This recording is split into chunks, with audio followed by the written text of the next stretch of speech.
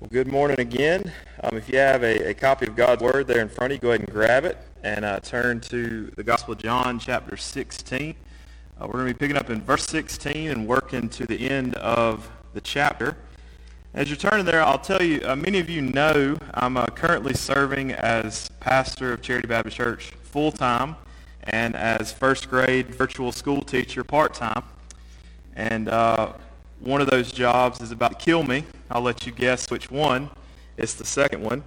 But last Friday, Parker took her first online test, her first online assessment. And it was just a pre-test. It was on reading comprehension. And you know, the purpose of these initial assessments is just to see how much they know at the beginning of the year. And then later in the year, they'll take a similar test and they'll gauge how much they have learned. And so Parker's taking this online test on reading comprehension, but it was on a Friday.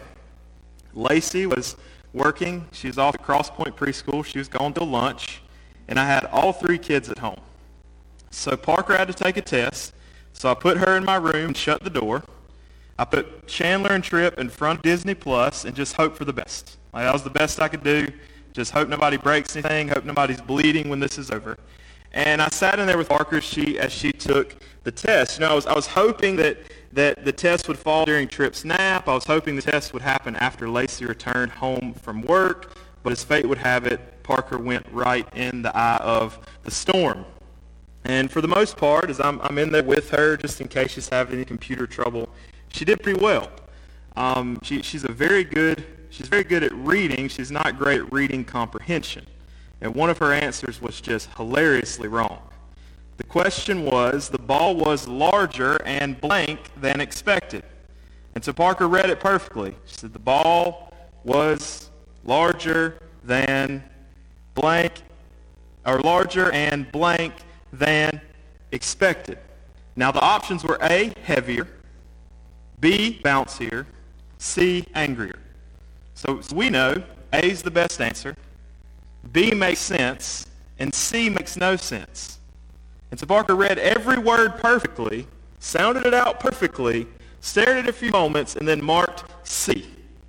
The ball was larger and angrier than expected. She read the words, but she couldn't understand the context. And so this morning, we're going to talk about a word that we certainly know, a word that we certainly talk about all the time, but a word that we don't always understand. And that word is joy. Do you know one of the most repeated commands in the Bible are centered on the concept of joy? God tells us more than anything else in a variety of ways to be happy, to be joyful. He says things like praise the Lord, rejoice, give thanks, do not be afraid. All of these are commands in essence for us to be happy. You know, not when you get to heaven one day, not when your circumstances improve, not when the dark clouds finally move from your house, right now. God wants you to experience joy today and every day. And so this morning, we're going to pick back up as Jesus is preparing the disciples for his departure, and we'll see four characteristics of joy in Christ. And so let's start reading together in verse 16. Jesus says, "A little while, and you will see me no longer. Again a little while, and you will see me." So some of his disciples said to one another, "What is this he says to us? A little while, and you will not see me, and again a little while, you will see me? And because I'm going to the Father?" So they were saying, "What does he mean, a little while? We don't know what he's talking about." Jesus knew they wanted to ask him, so he said to them, "Is this what you're asking yourselves, what I meant by saying a little while and you will not see me, and again a little while you will see me?" So let's stop there for a second. So the disciples are naturally confused by what Christ says in verse 16. He said, "In a little while you'll see me no longer, but in a little while you'll see me." So you'll see me no longer, but you'll see me. Now two things here. In the South, we understand the little while can mean any amount of time. Right? Anywhere from 2 minutes to 2 years, almost. In the South, little while can mean anything. So that's adding to their confusion. Also, on the other side of redemptive history, we understand what Christ is saying. That in a little while, in a few hours, he'll be crucified. And then in a little while, in a few days, he will be resurrected. And so we have the picture, the ability to piece this together because we can see the full picture. But the disciples don't have that full picture.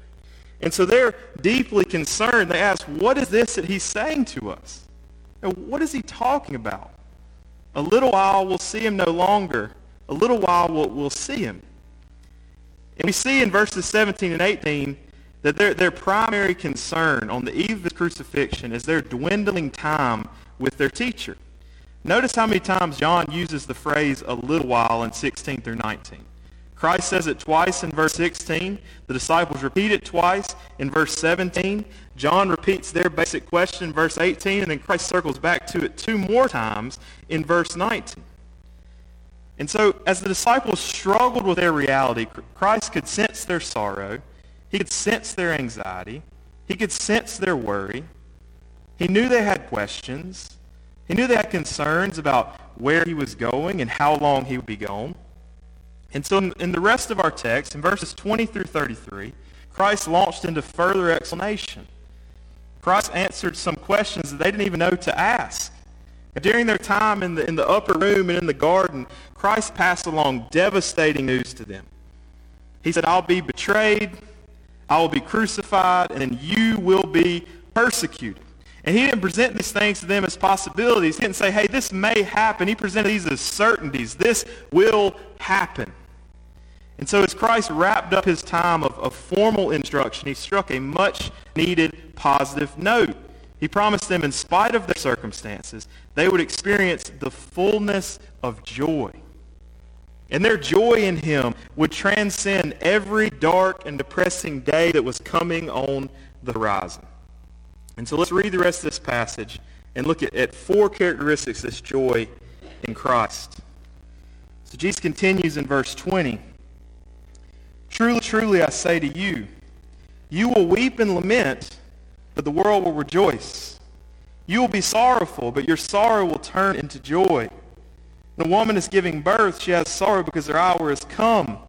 But when she has delivered the baby, she no longer remembers the anguish. For joy that a human being has been born into the world. So also you have sorrow now. But I'll see you again, and your hearts will rejoice. No one will take your joy from you. In that day you'll ask nothing of me. Truly, truly, I say to you, whatever you ask of the Father in my name, he will give it to you. Until now you've asked nothing in my name. Ask and you will receive, that your joy may be full. I've said these things to you in figures of speech. The hour is coming when I will no longer speak to you in figures of speech, but I will tell you plainly about the Father. In that day you will ask in my name, and I do not say to you that I will ask the Father on your behalf. For the Father himself loves you because you have loved me and have believed that I came from God. I came from the Father and have come into the world. Now I'm leaving the world and going to the Father. His disciples said, now you're speaking plainly, not just using figurative speech. Now we know all the things, do not need anyone to question you. This is why we believe that you came from God. Jesus answered them, do you now believe? Behold, the hour is coming, indeed it has come, when you will be scattered, each to his own home. You will leave me alone, yet I'm not alone, for the Father is with me. I've said these things to you, that in me you may have peace. In the world you have tribulation, but take heart, I have overcome the world. So 4 characteristics of the joy that we experience in Christ. First, our joy is revealed in times of sorrow. Did you notice in verse 20 that Christ's pep talk starts in an unusual way? He says, truly, truly, I say to you, you will weep and lament, but the world will rejoice. Now, on the one hand, I'm sure when the disciples look back on this moment, they were grateful that Christ was honest with them. They were grateful for this blunt honesty in the days ahead. You know, when I'm flying on an airplane, I'm always appreciative when a captain warns me about coming turbulence. Have you ever been on an airplane and hit turbulence and they didn't tell you? Horrifying. Absolutely horrifying. It's happened to me twice, and both times my heart sank down into my stomach, and I said, okay, this is how I'm going to go. This is how I'm going to die. I've got 5 minutes. Who can I call real quick and tell them that I love them? I'm going down the list in my mind. And so, on one hand, the disciples definitely appreciated the heads up, but on the other hand, Christ was really beating this drum of their coming suffering a lot down the stretch. He's really honest with them in these final hours together. He tells them, you will weep and lament. And if that's not bad enough, the world will rejoice. You're going to cry, and the world is going to celebrate. But notice at the end of verse 20, he tells them these emotional states won't last. He promises them, your sorrow will turn to joy. On the day of the crucifixion, the disciples experienced sorrow while the world experienced joy, but then on the day of the resurrection, those emotions flip-flop. The disciples experienced joy, and the world experienced sorrow. The empty tomb flip-flopped their emotions. And so we need to see here that sorrow and joy can be connected to one another. I've mentioned to you a number of times that during this season I've watched a lot of Disney Plus, and some of it's just for my sanity, just to put the kids in front of the TV for a minute just so I can catch my breath. Matt knows what I'm talking about. And so I've done this from time to time, and one of the movies that's on there is Pixar movies called Inside Out, and Inside Out is this beautiful parable about the connection between sadness and joy. And the setting of the movie, strangely enough, is inside the mind of an 11-year-old girl named Riley, where her 5 basic emotions control her actions: joy, sadness, fear, disgust, and anger. And joy acts as the leader. And joy's primary objective is to limit the influence of sadness. And when Riley's family moves to San Francisco and moves away from her hometown and all of her family and friends, joy works overtime to keep Riley from giving in to sadness. But ultimately, her efforts are ineffective, and eventually, Riley becomes sad. Eventually, Riley tearfully confesses to her parents, I don't like it here. I miss our home. I miss our life in Minnesota. I don't like living in San Francisco. I want to go back to Minnesota.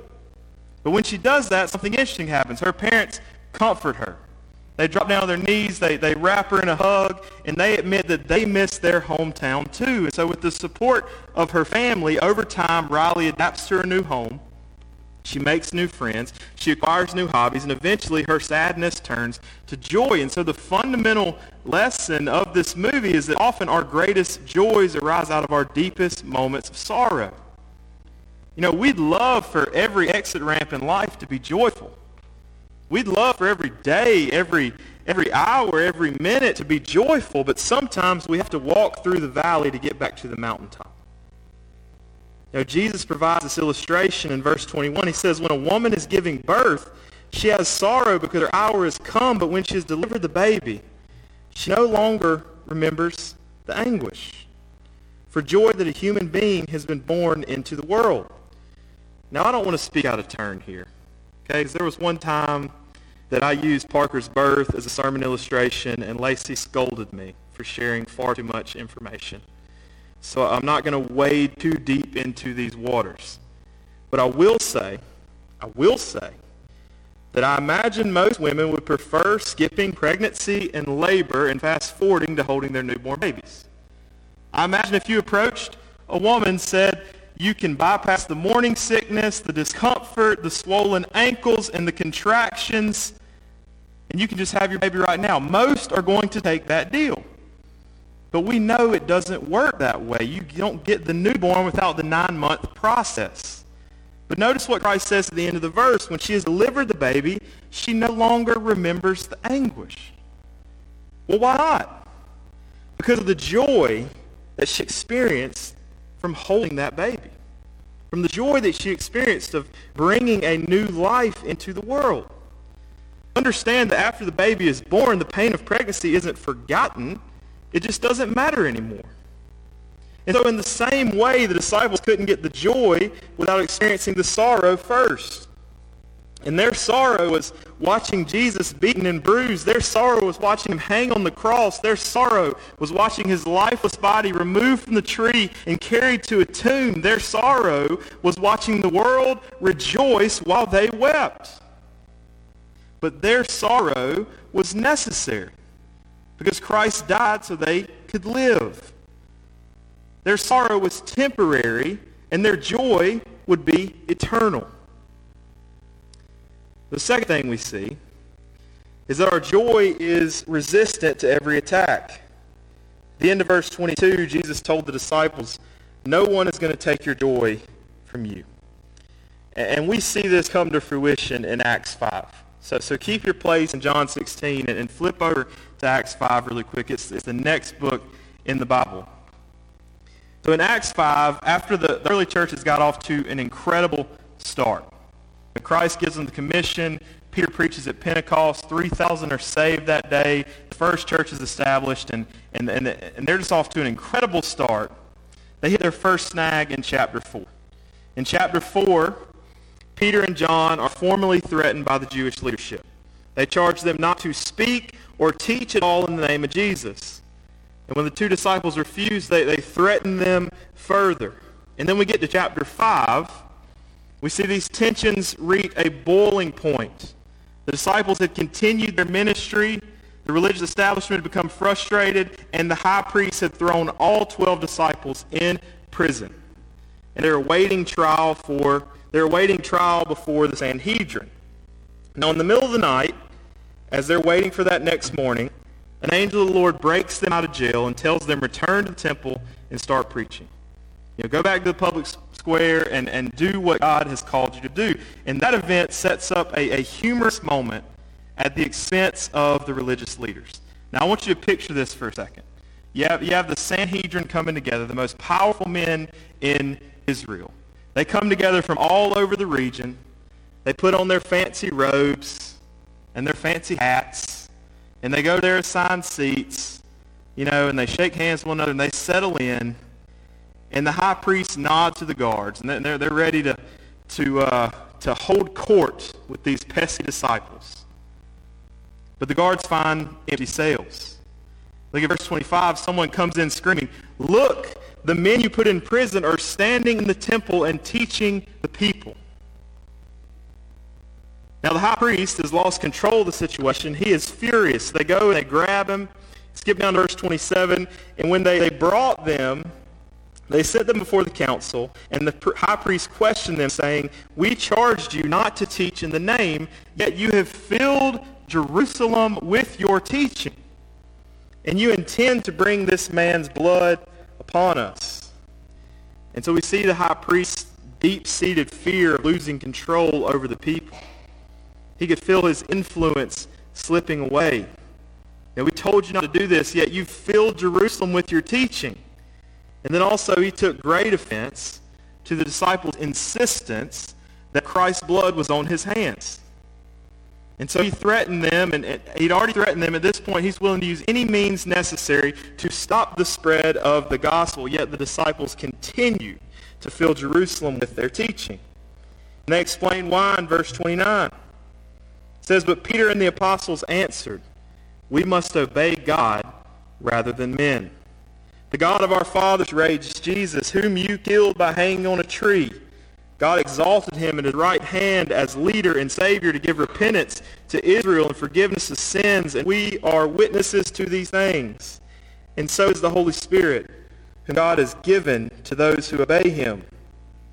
So as their situation became more and more dangerous, the disciples had two options in front of them. They could stop. They could scale back. They could take their ministry underground, or they could double down.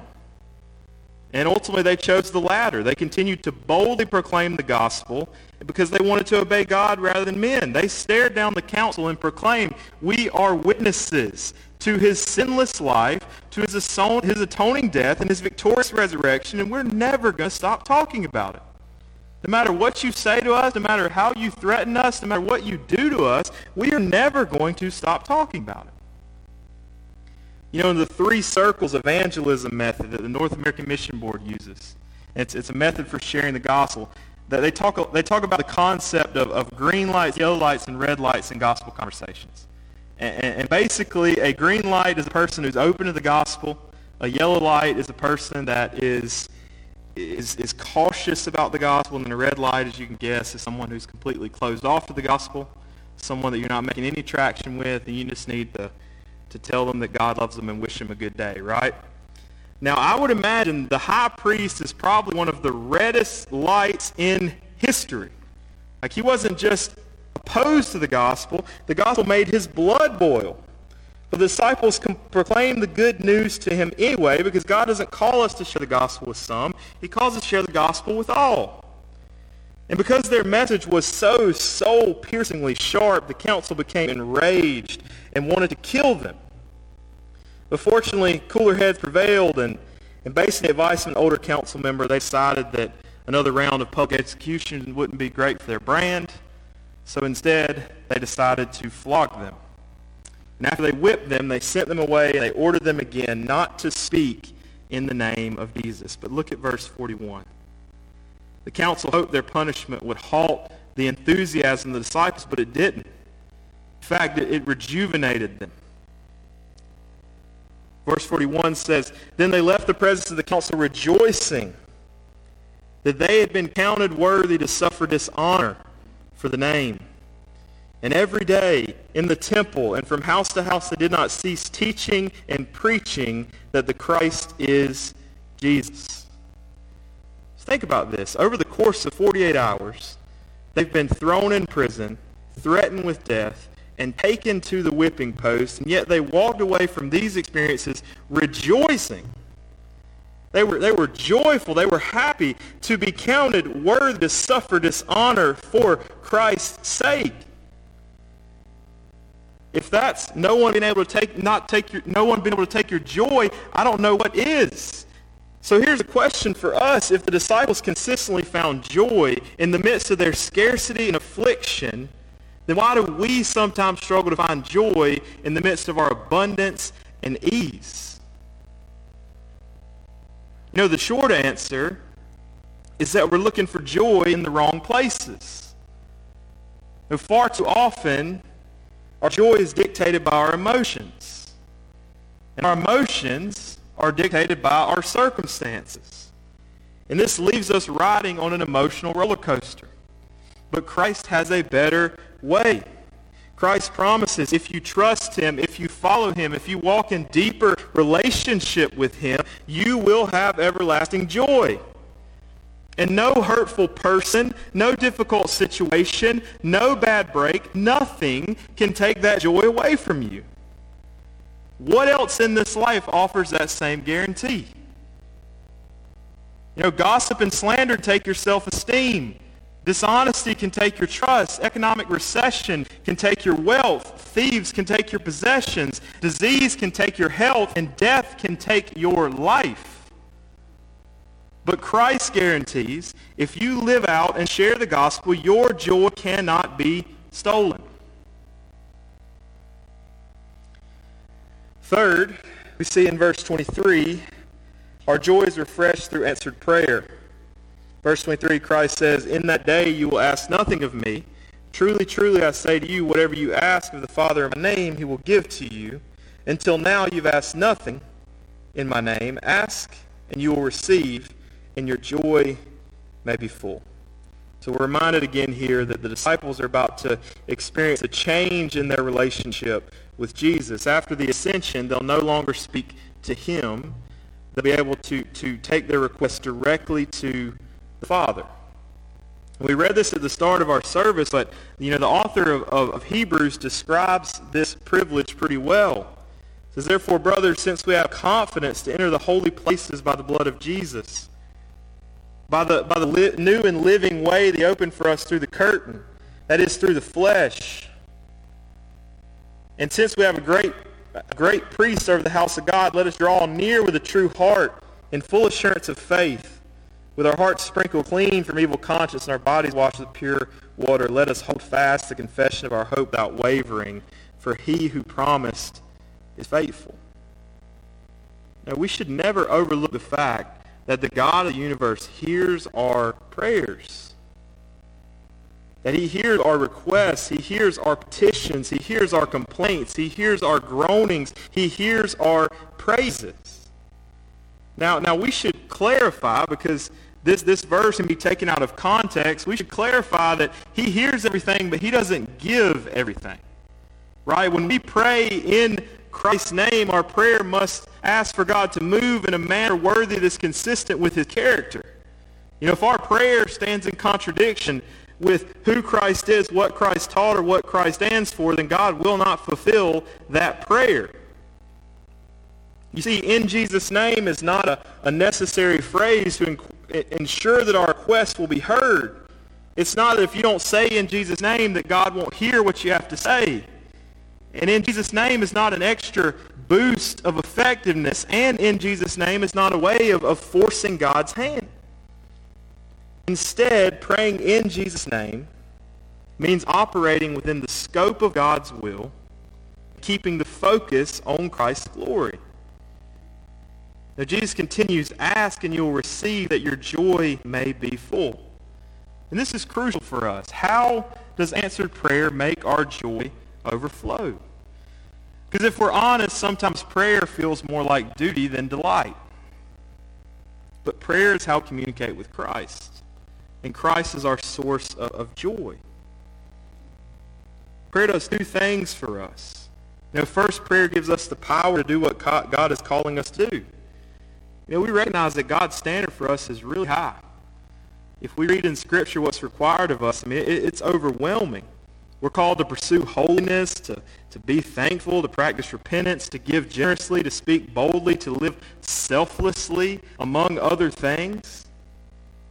We have to recognize that we can't live God-honoring lives through sheer determination or white-knuckle discipline. Our only hope of living by God's design is with God's help. So we pray.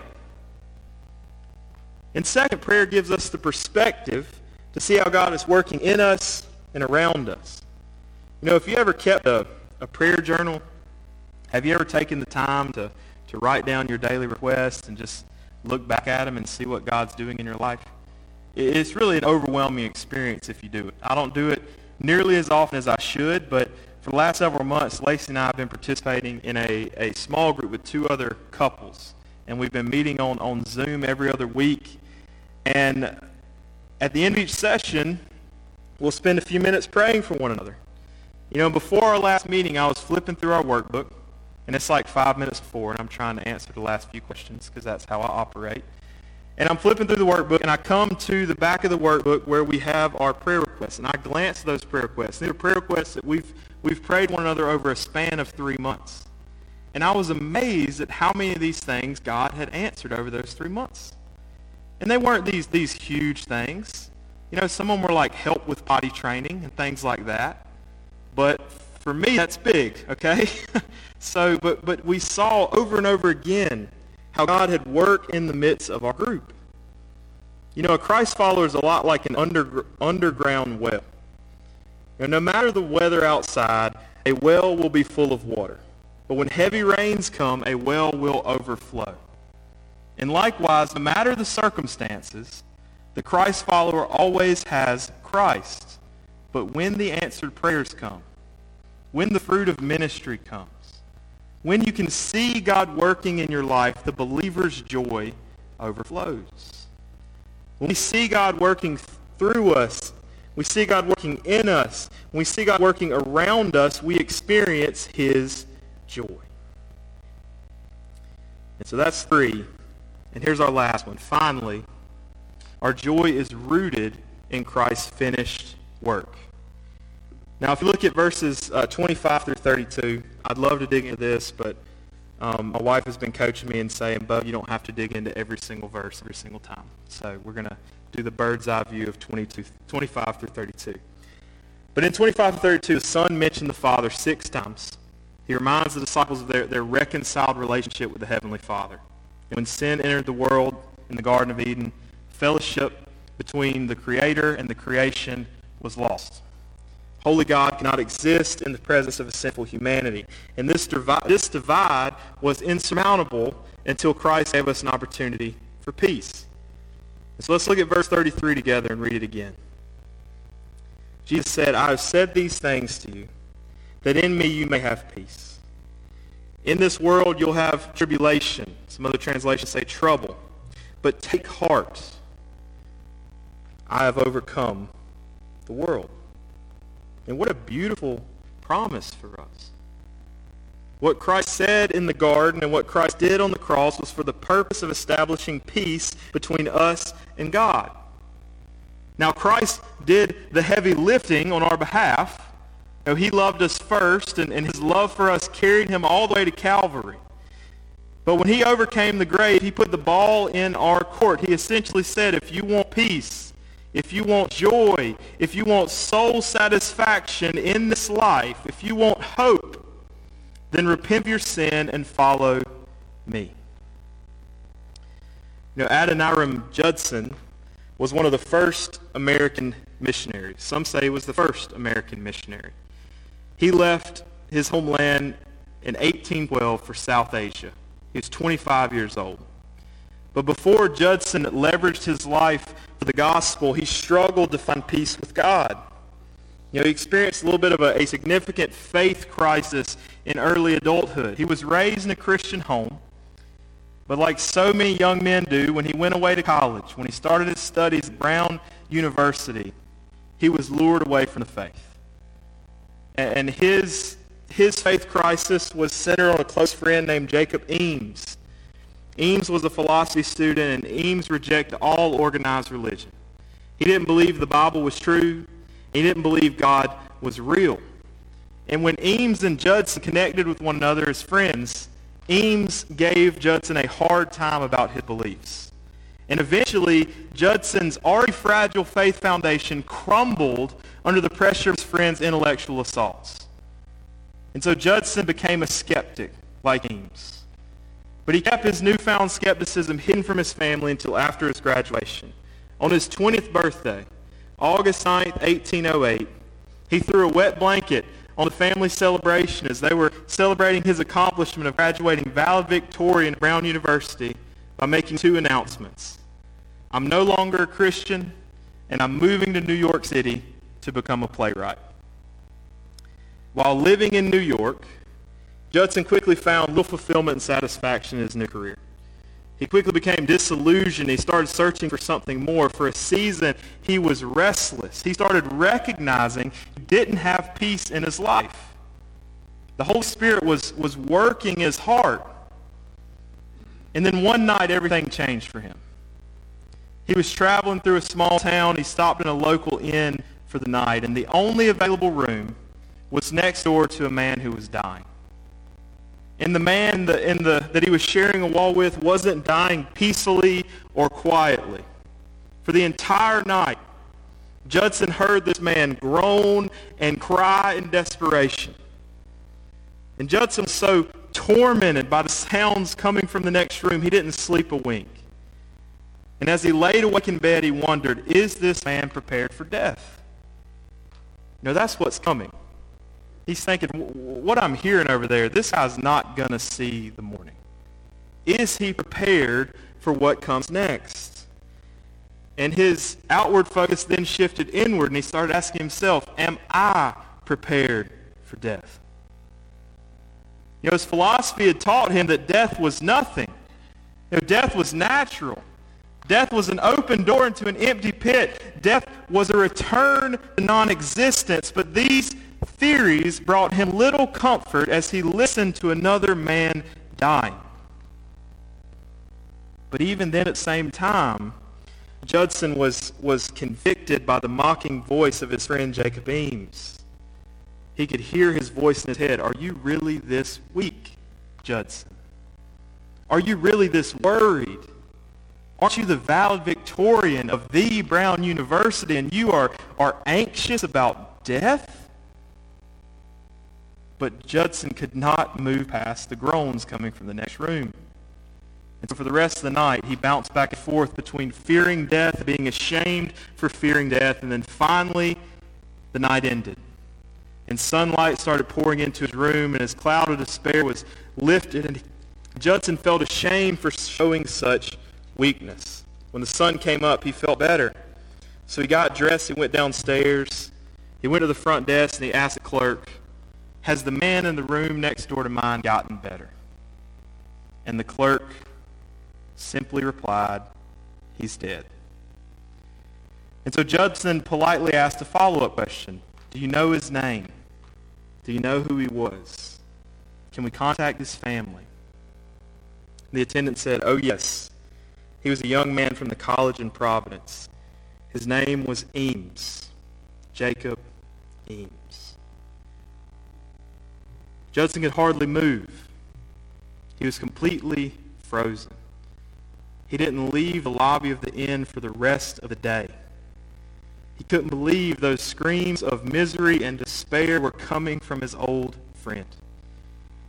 He'd later reflect on that moment and write, "Lost. In death, Jacob Eames was lost. Utterly lost. Lost to his friends, to the world, to the future. Lost as a puff of smoke is lost in the infinity of air. If Eames' own views were true, neither his life nor his death had any meaning, but suppose Eames was mistaken. Suppose the scriptures were literally true. Suppose God was real. For that hell should open that country in and snatch Jacob Eames, my dearest friend and guide, from the next bed. This could not, simply could not be coincidence." And so from that morning forward, Judson trusted Christ. From that morning forward, Judson found peace with God. He didn't just believe in the gospel, he suffered greatly for the sake of the gospel. For nearly 40 years, from age 25 to his death, he served as a missionary to Burma. When he arrived, the country was predominantly Buddhist. They didn't exactly roll out the red carpet for Christian missionaries. He didn't see a single convert for his first 6 years. He lived in constant fear of being arrested because sharing the gospel was illegal. He lost his wife. He lost several children. He was in prison in harsh conditions for 20 months during the Anglo-Burmese War. At any point, Judson would have been completely justified in giving up on Burma. He would have been completely justified in saying, "My family and I have suffered enough. We are moving back home." But he didn't. He persevered, and at the end of his life, he left behind 7,000 Burmese believers, several church plants, and a copy of the Bible in their native language. Jesus said, "I've said these things to you that in me you may have peace. In the world you'll have tribulation.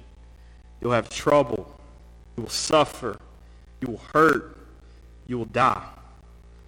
But take heart, because I have overcome the world." And so it's because of Christ's work in the present, in the past, that we can experience joy in the present. The cross changes everything. From your attitude this week to your address in eternity. Let's pray.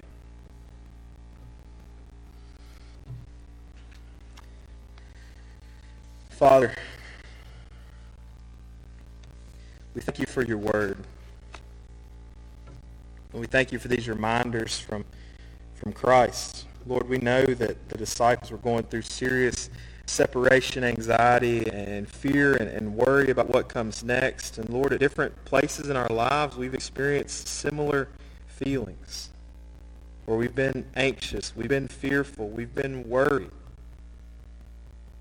We've been restless. But Father, we know that Christ came so that we may have peace. We know Christ died on the cross so we may have peace.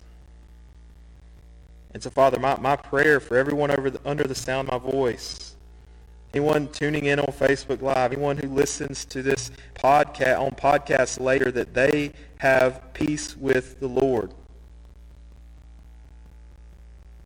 But they have that peace that Judson found. Lord, thank you for sending your Son. Thank you for sending your Son to overcome the world, to destroy sin and death, to restore fellowship between a sinful people and a holy God. Father, it's a debt that we can never repay. But Lord, I hope that we would be a church that would leverage our lives for this gospel. So help us to do that. Lord, we pray all these things in Christ's name. Amen.